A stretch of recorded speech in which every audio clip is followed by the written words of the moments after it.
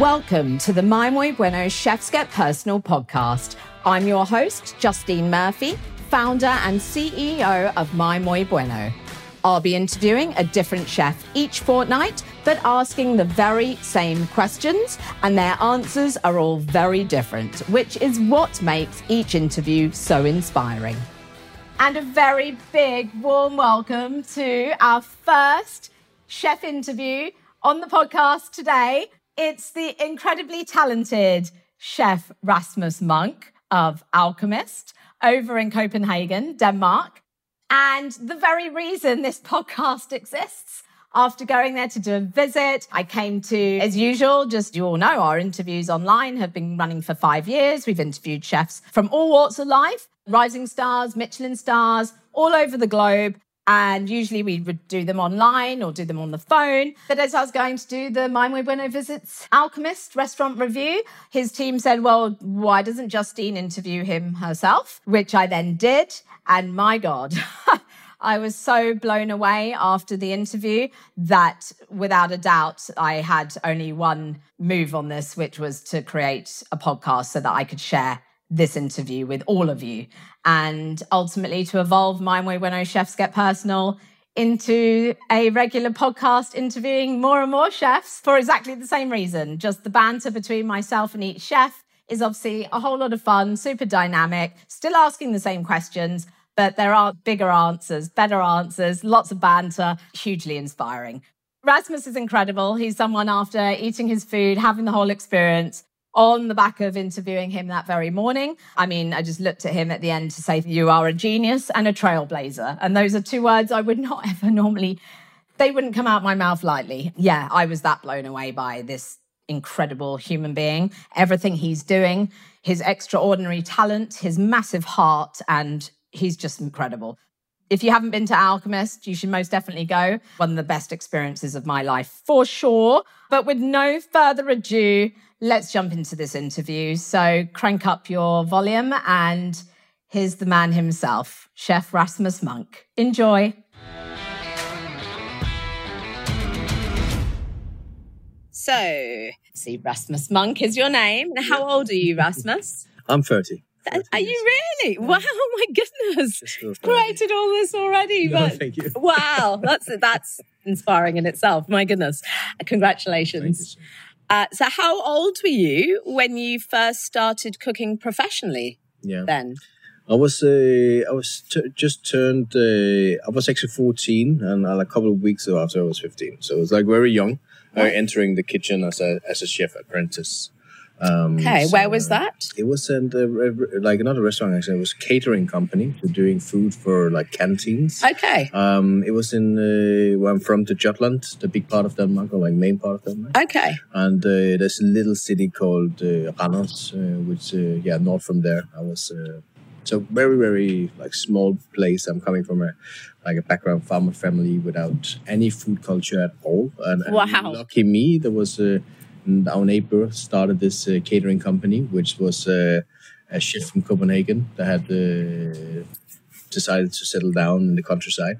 Okay. And he was, for me, very, very lucky that he has been a head chef on a Michelin restaurant here in Copenhagen. So he knew about food and the classic cuisine. So I was teach very good by him. But yeah, it was very different from what we do today, of course. Yeah. Wow. Okay. Amazing. So what would you say is your earliest and fondest first memory of food?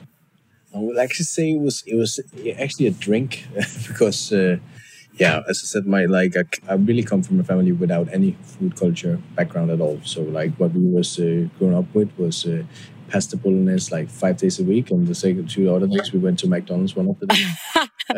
And that was a weekly thing. And then the last day was like maybe a roast of something, but it was totally overcooked and totally overdone. So my mom The vegetables that are just brown or completely. That's why people hate Brussels sprouts, because they've been overcooked so much. Yeah. Exactly. And the same with fish. I couldn't eat any fish because everything's been overcooked. It was so dry, and my mom was very afraid that she would poison us if she cook it a little bit too less. So so it was really terrible. She's a very terrible chef, and as you know that.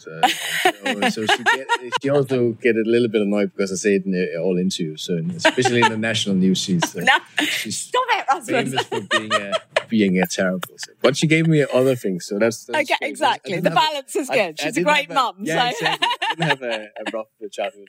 And she didn't ever poison you with fish. So exactly. So that was a success. But no, so when I went to this Martin, which is my being a chef apprentice, and my master there, he was serving me this like it was like a box with some red liquid in, which was elderflowers, the berries, from elderflowers. Okay.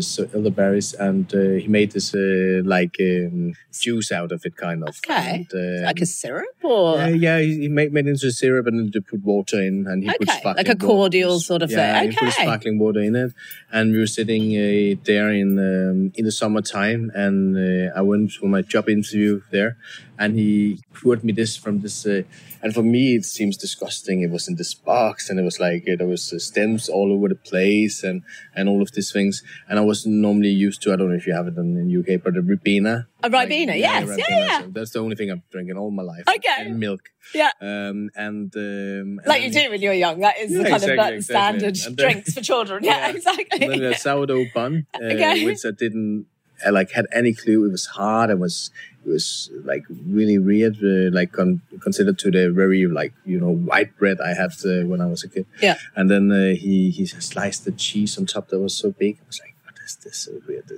But when I first drank this, not Ribena, and tasted it, I was mind blown, because it was something I'd never tried before, and it tasted so good. Completely different ingredients that your palate has never been exposed to. Yeah, completely. Wow. And it was such a new experience. So it was the first 2 years I drank so much elderberries.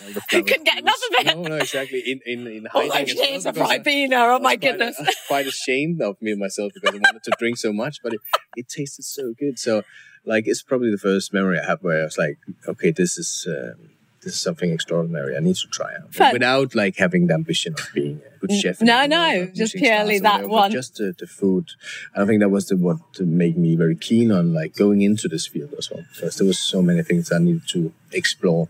The realization of what else is out there from this little world of overcooked fish and normal Ribena and normal childhood and life and food. Okay, amazing. Okay, I love that. So, which chefs inspire you most, and why? Yeah, it's a good question. It's a very good question, because I think if you asked me 10 years ago, it's probably been Ferran Adria, with the Puri. I studied that a lot. I've never been there, unfortunately. But the last 4 or 5 years, since we started building the new Alchemist, I've actually looked more away from the chef world in a lot of occasions, and looking more to the theater, looking more to different artists around the world, to architecture, and collaborating as well right now with a lot of different companies. They have this art craft. Okay. So it's not much, actually, to be honest, that I having one I admire a lot. It was more I admire a lot of chefs, and I think they are great. Of course. But no one who's kind of influenced you in any kind of particular way. In the start of my career, it's been Ferran Adria, and it's been Thomas Keller. First Thomas Keller, and after Ferran.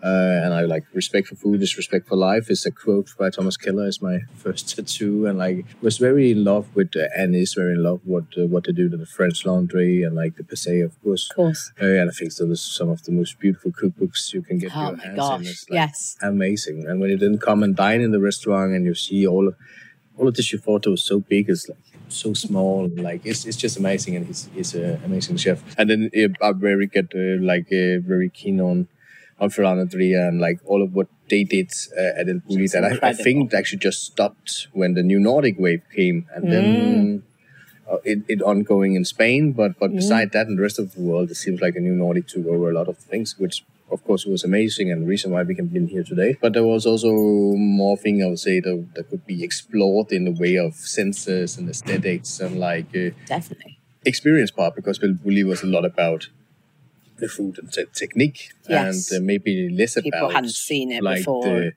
the ambience, because it was so new and they didn't have seen it before. So like you couldn't handle more. And it was this was enough. We weren't there yet. I think no one was there yet. We weren't ready for the rest of it. So everything has evolved in time. Yeah. So they did the two, I would say, inspiration sources in for the chef, the gastronomy world. And of course you have like chefs like René here in Denmark and Espen in Norway, and like chefs that I've been growing up, looking up to. There's been all of the magazines, all of those things. But but food-wise, it's been more the two other chefs, actually. Okay, good. Thank you. Lovely.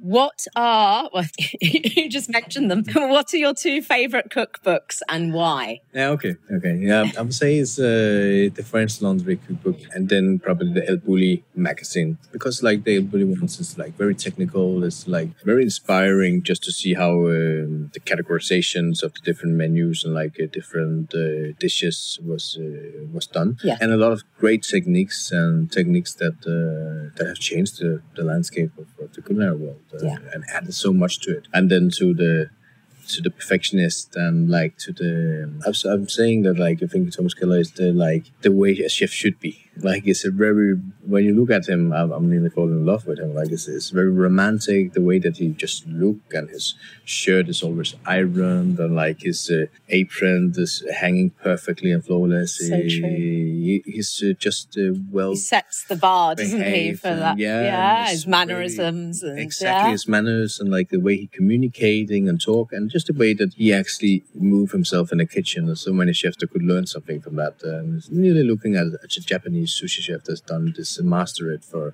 a long time. So I was completely mind blown by his way of like working, and also the cookbook. I just think it's absolutely beautiful. Have you been out there? Have you eaten there? And have you? You have. Have you ever done a stage or anything over there, or gone into the kitchen? I tried to come into the French Laundry because it was like my biggest dream. Yeah. And when I was just graduated as a chef, and it was before I had any like clue of El Bulli existed. So when I was graduated chef, it was 2011, and El Bulli closed in 2011. I first found out that they were there in 12, I think. So very terrible. I was like, what the fuck did I? Why didn't I look more beyond? But I was very very inspired by Thomas Keller and wanted to go there.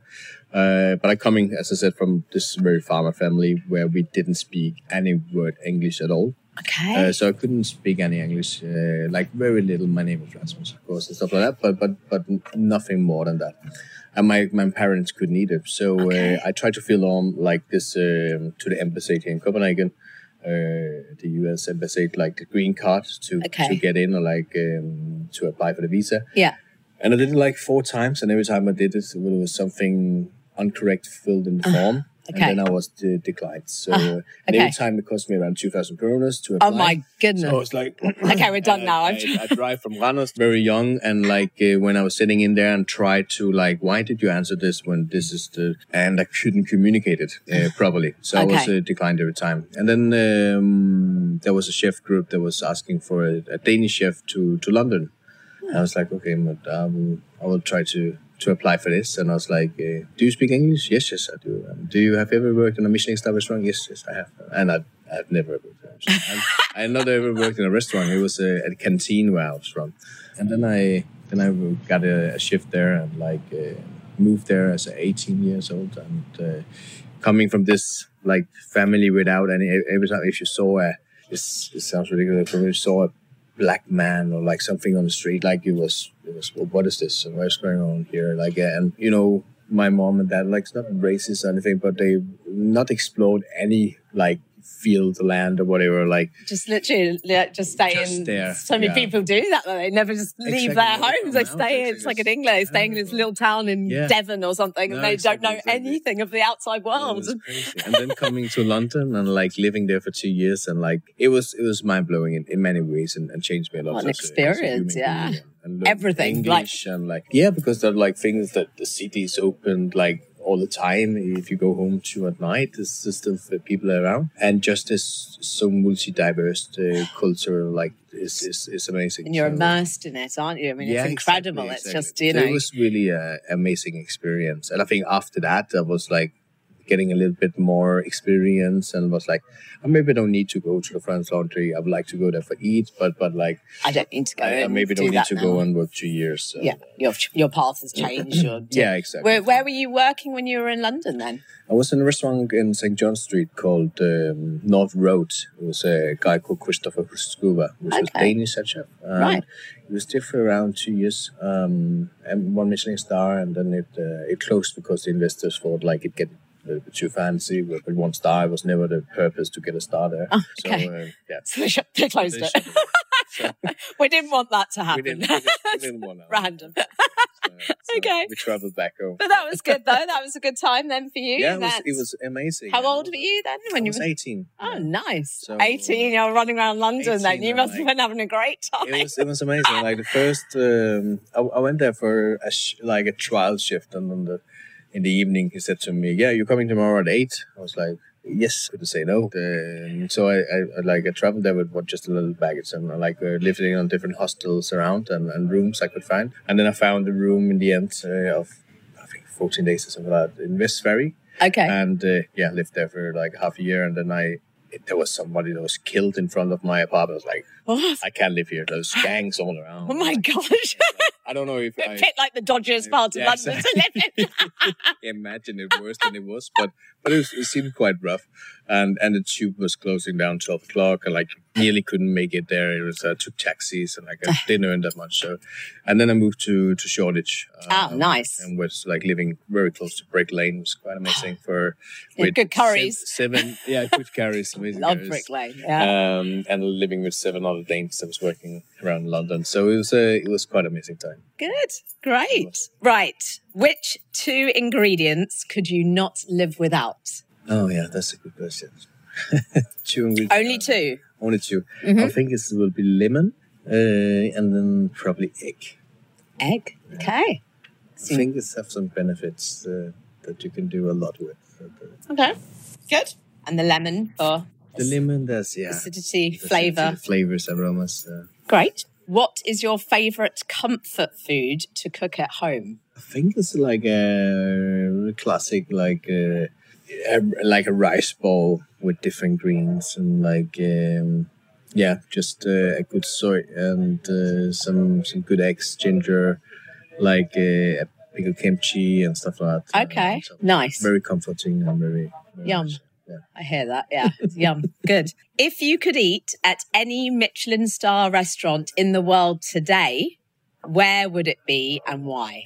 I've been very fortunate that I've been travel a lot and eating in a lot of places. So, but if there's one, there's a couple of places I really want to go because I've never been. But there's also a place that maybe right now, because I travel to Japan every year, and this 2-3 years since I've been last because of the COVID.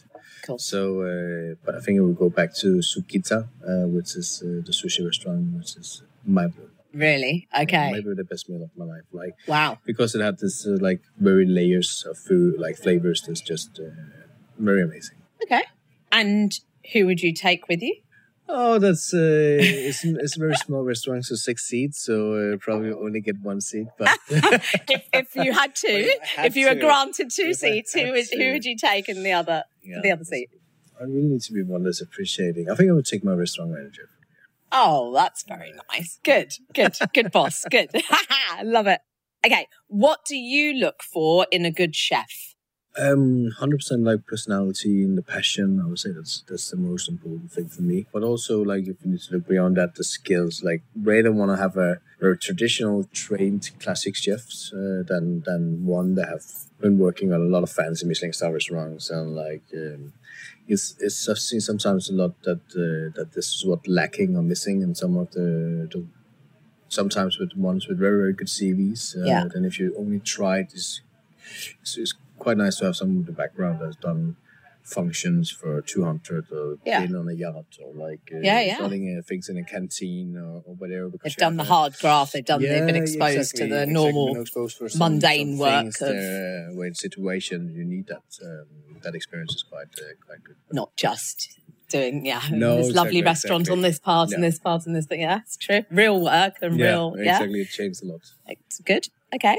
What advice would you give to chefs starting their career paths now?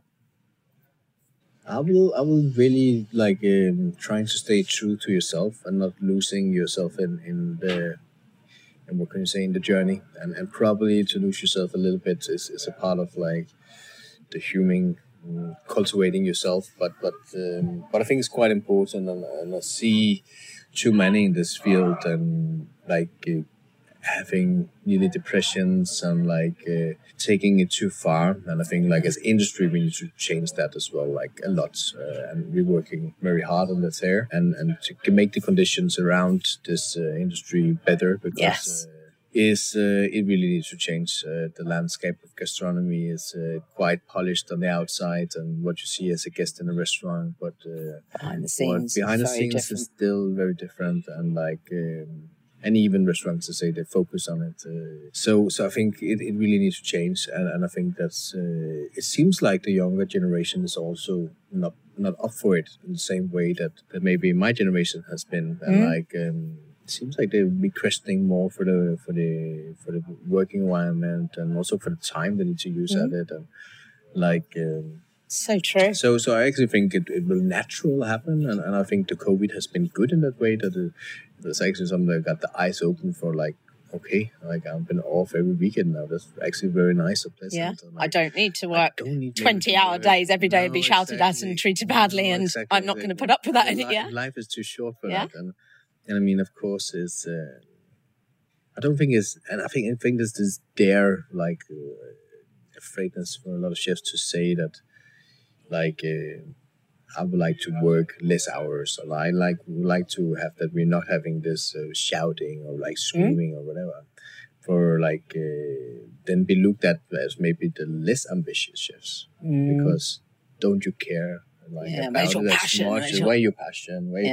And I think that's been excused for a lot of years with chefs that he's a completely idiot, and you know that he's throwing plates and screaming and nearly do psychology like violence and also abusing, but you excuse it with that. But he's also a mastermind, and I think that's of course going for more fields in the world. Like for technologies, you've seen big funders and directors being assholes as well, and you see it in the fashion world and stuff like that, and you see it a lot in the chef world. But I think we're a little bit around like a lot like stepping too much over the edge of what is actually a way to do it, and it's not really sustainable. And I think in 5-10 years we will not have this kind of like restaurants around the world where I don't think there will be employees enough to go. People just won't tolerate it anymore. I think people are now starting to people are more mindful of one another and respectful, and we want that. We want quality of life. We want to have where we put our time and who we put it with. Sure, exactly. Matters it more. Needs to be more realistic. I mean,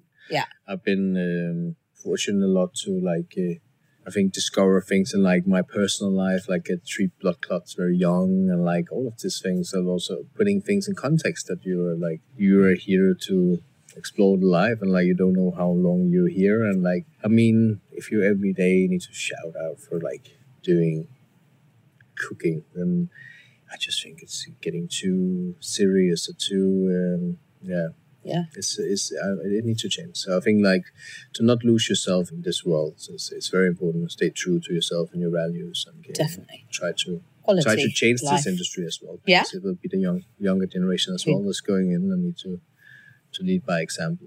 100%. And they need to change a lot as well in our, it's another story, but in education systems as well, because we don't get the tools. And I was a head chef in a 1 Michelin star restaurant when I was 19, and like I didn't have 1 hour of like training or leadership or anything. So I mean, I probably also need to be looked at how the education system is working. Great. Okay, good. Thank you. How has the pandemic affected your restaurant? And how did you adapt and evolve throughout?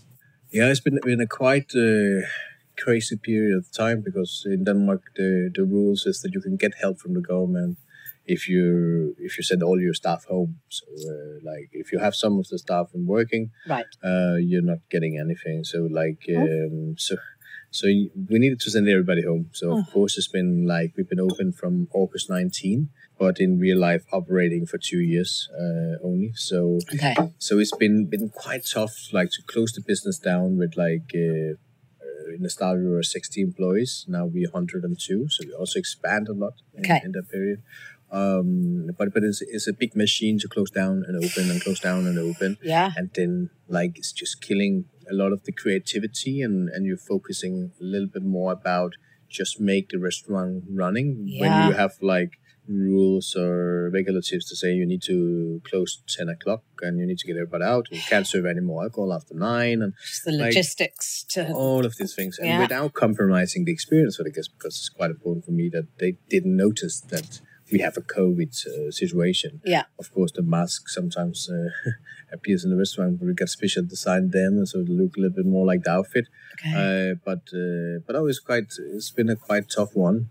I'll say personally wise, it's probably the best time for me when it happened. Like we opened in August 19, and from that day on, like every day we had international foodies like Neil, or like journalists from around the world, from New York Times to Financial Times to whatever, and 3-star Michelin restaurants, chefs coming in and visit. So every day there was just so many like, oh, okay, that's another day. They are going to review us tonight. Okay, they're going to review us tomorrow. And like, I think nearly for 2 months or 3 months, there was around 2-3 interviews every week, and photo shoots as well. Wow. And it was the same story that I need to tell.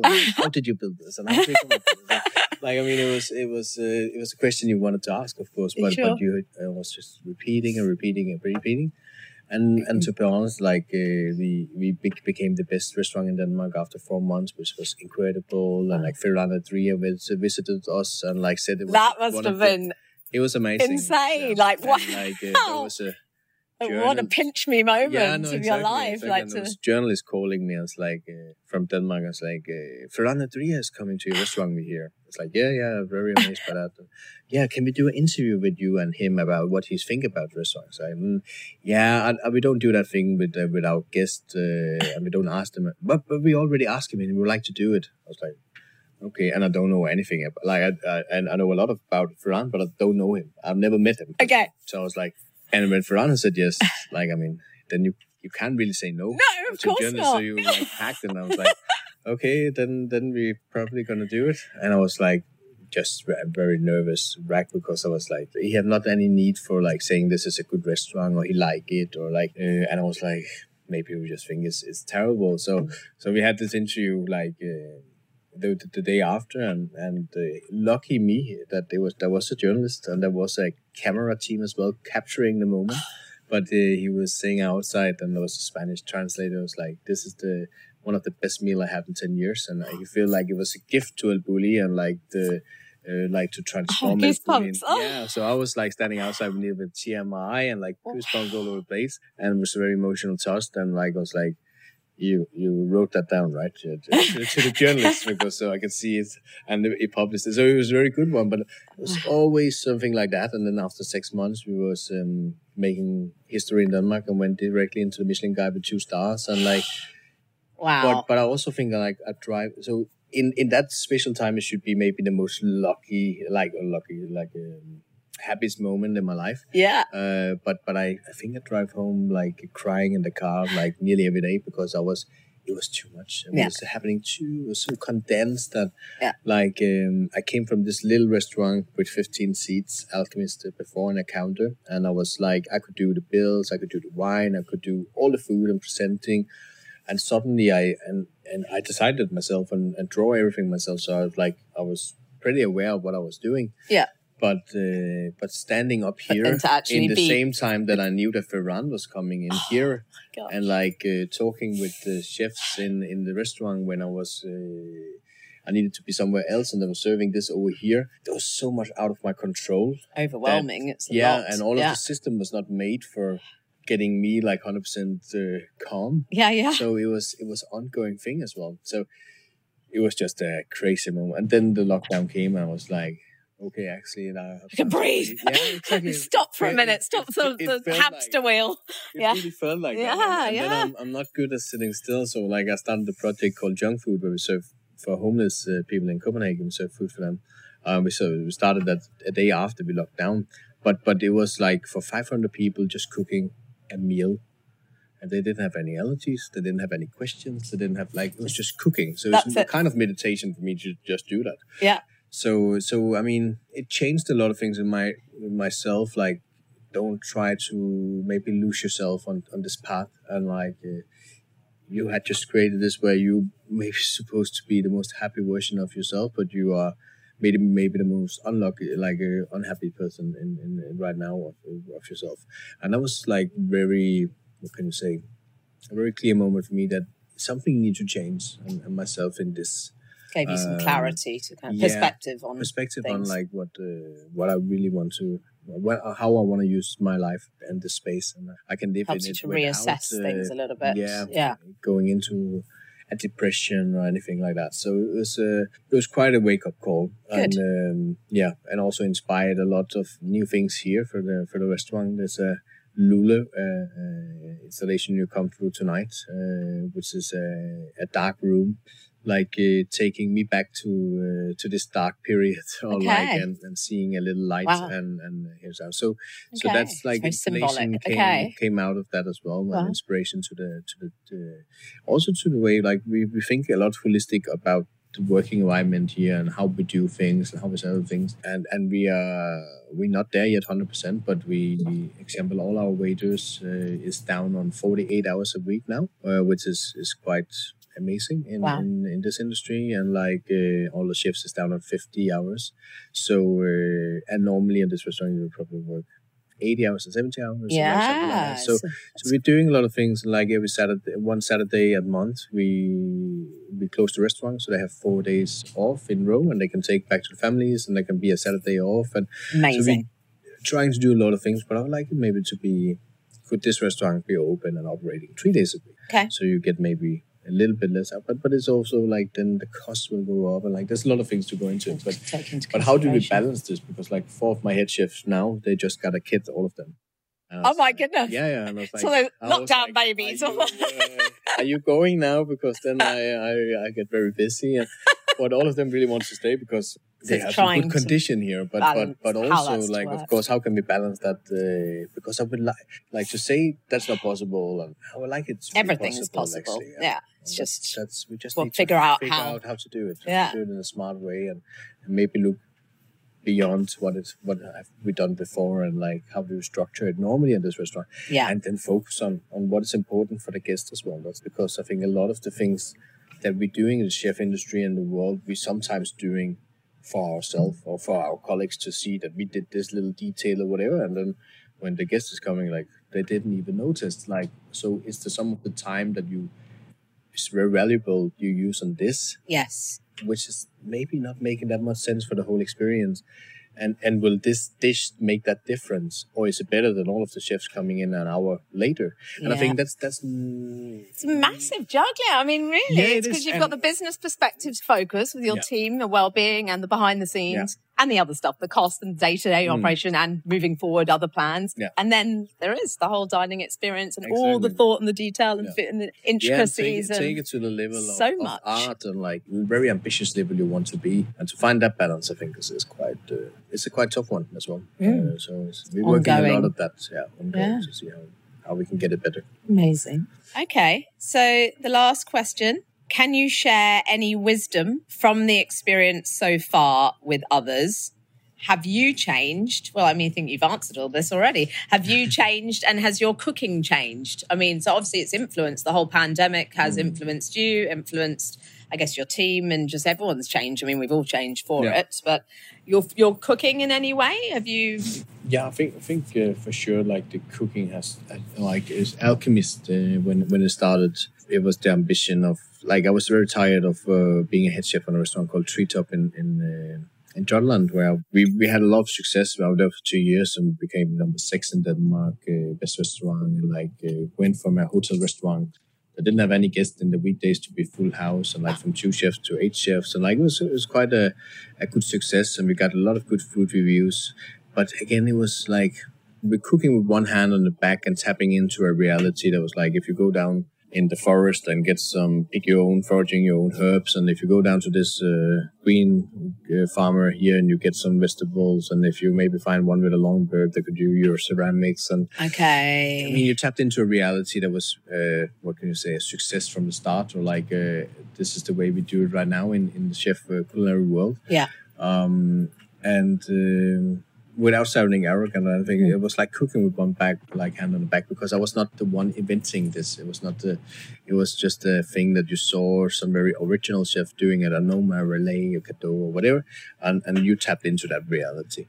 And in the same time, I had a lot of humanitarian works, different organizations. I have like 8 right now, so it's also a lot. But where we're doing different things, and one of the organizations doing a Christmas dinner for like a family that have a hard time. Okay. So curated by Red Cross, stuff like Amazing. that. So that we do Christmas Eve, and very like down to earth food, potatoes, brown potatoes. Doesn't matter if it's biodynamic or we like or organic, of course, but we get it sponsored, so we take what we can get. Of course. Make a good roast and feed everyone well. Feed everyone, and like buying presents for them, and they can see the last Christmas TV show and all of these things. And we do that Christmas Eve, and to see like 400 families get so happy. Like I was like, okay, you use your cooking for something, an organization, and blah, blah, blah. And it's feel like also to do it with one hand on the back, but you gave so much impact for these people. And then I was like turning back to reality and like working 80, 90, 100 hours a week for getting good food reviews. And like I was like, I don't want to use my life on this. So I was quitting my job and then wanted to do, I didn't know what to do like for 2 months, but then I came up with the idea, if you could merge these 2 worlds together, if you can make gastronomy as a communication tool of changing the world, use it as a musician uses music, or like artists use the paintings to communicating a thing, then it could maybe be very interesting. And that was the whole start with Alchemist, and also why I maybe not look so much to the other sides of different chefs, get very inspired by different cultures and food. Vision, your purpose. Yeah, and I think that's really what changed a lot for me, and not to like, I think it's nice to be number 1 on opinionated about dining. We have 2 stars and like all of these things is amazing, but I would say it's not the end goal anymore. And it were maybe like 8 years ago, it was maybe like this achieving these things is my highest ambition of life. But now it's like there's so much more into it, and I think that's really changed a lot of things personally for me. That I can see what cooking can do as well, and I think we like a talk with Lars von Trier the other day, which is very famous in Denmark, also like film director, and Peter Ludel, the music director of Copenhagen Philharmonic. We talked about like the Renaissance and back in Italy, and like where you had actors and like singers going in the same rehearsal rooms because there was not rehearsal rooms enough in the city. And then they came out some months later with the opera, and I think that was it was quite a funny story, because like here is a melting pot of like artists, dancers, musicians, VFX artists, animators, PhD students, chefs, and stuff like that. And and it really creates something that is, right now we call it a restaurant, but is it a restaurant? Is it something else? Is it a new art form? Or like for a word that doesn't even exist yet, because it's and we call it holistic cuisine. But I think like we have in the last 3 months we have 50,000 people on the waiting list, and a lot of them is people that don't know anything about food, and that's of course sensitive as a chef to say, but there's a small group of course like people like you that are coming, and like Neil Walker, and like food journalists, and all of these things from around the world. But there is such a majority of people that's coming here for the experience. And they like, we want to like challenge ourselves. We saw this tongue, we saw this dome, we saw this installation, and like we just want to discover it. And instead of using money on the theater or like travel, we used it here. I was like, okay, but you've never eaten an oyster before? No, it's the first time. I was like, wow. And that's, it's quite amazing that privilege almost to be able to give that to people, exactly. To share and they're that like, with okay, where can we get a food experience like this the next time? Because it was quite amazing. And so I mean, this is the only one.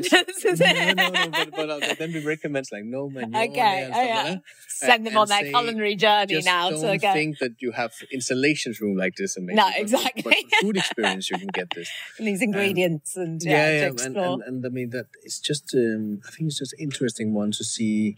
How far can we go there, and what kind of experience is this also in 5 years? Because I like it to see that I'm not maybe the head chef. Is it a creative director from the theater? There's a orchestra of this. Like, is it taking? Yeah, I think we just like scratch the surface of what this experience can be, and I think it's quite amazing that we attract so many different people to the experience, because it's also aware me about that there's maybe been an audience that would like to be cultivated with experiences that we have not maybe touched enough in the fine dining world. Yeah. Because a lot of the people who come here sometimes have this like belief that this fine dining with tweezers and small portions, it was just something maybe as some look at art as well and say like this is stupid, but I think this merges a little bit together, and it's quite interesting for me to see how far I can go, and then also like the subjects that we have and things that we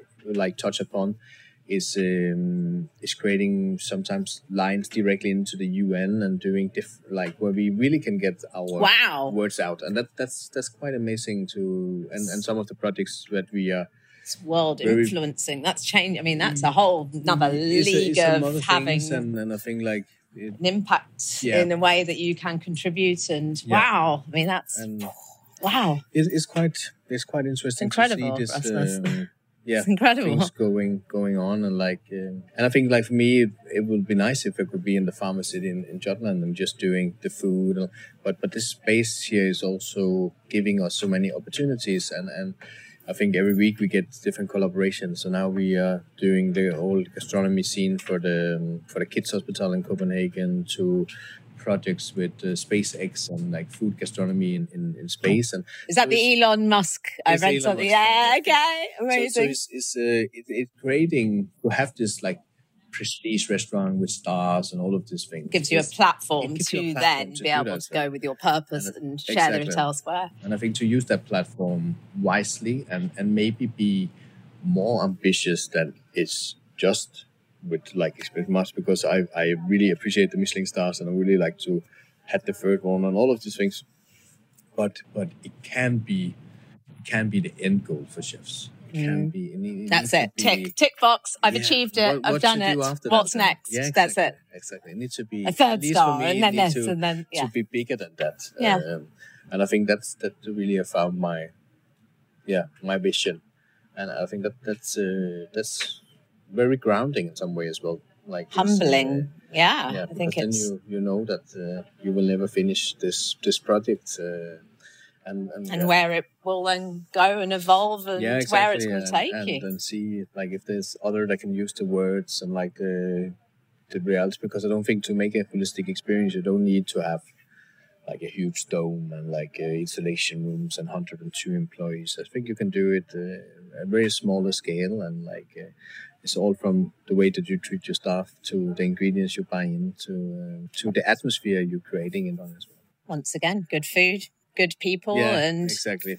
creating something very special and very unique, which I think is what you are, and that's it. It's your heart, isn't it? And that is at the heart of everything that you do, and just you listening to you, just in your vision and your purpose and everything. It's what makes you and so unique, and the impact you're clearly having on everyone, and not just creating this, which is obviously incredible, and all the accolades and all of it, but then your vision and your purpose. I think it's something to be admired, and I think people to look up to you and to influence others youngsters and like the younger generation to think like that and to look like, again, it's more to life than, all of these things. And thank you very much for an amazing interview. I have absolutely no idea how we're even going to think of time. We might have to like do it like a podcast or something because this is...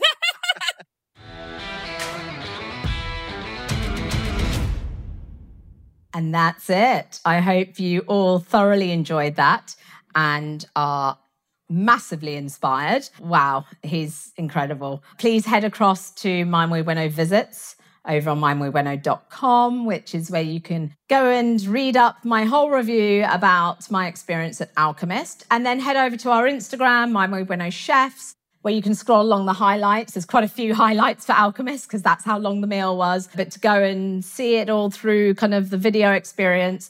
And if you haven't been, hopefully it's going to entice you to most certainly go and get out there and go meet Rasmus because he's just brilliant.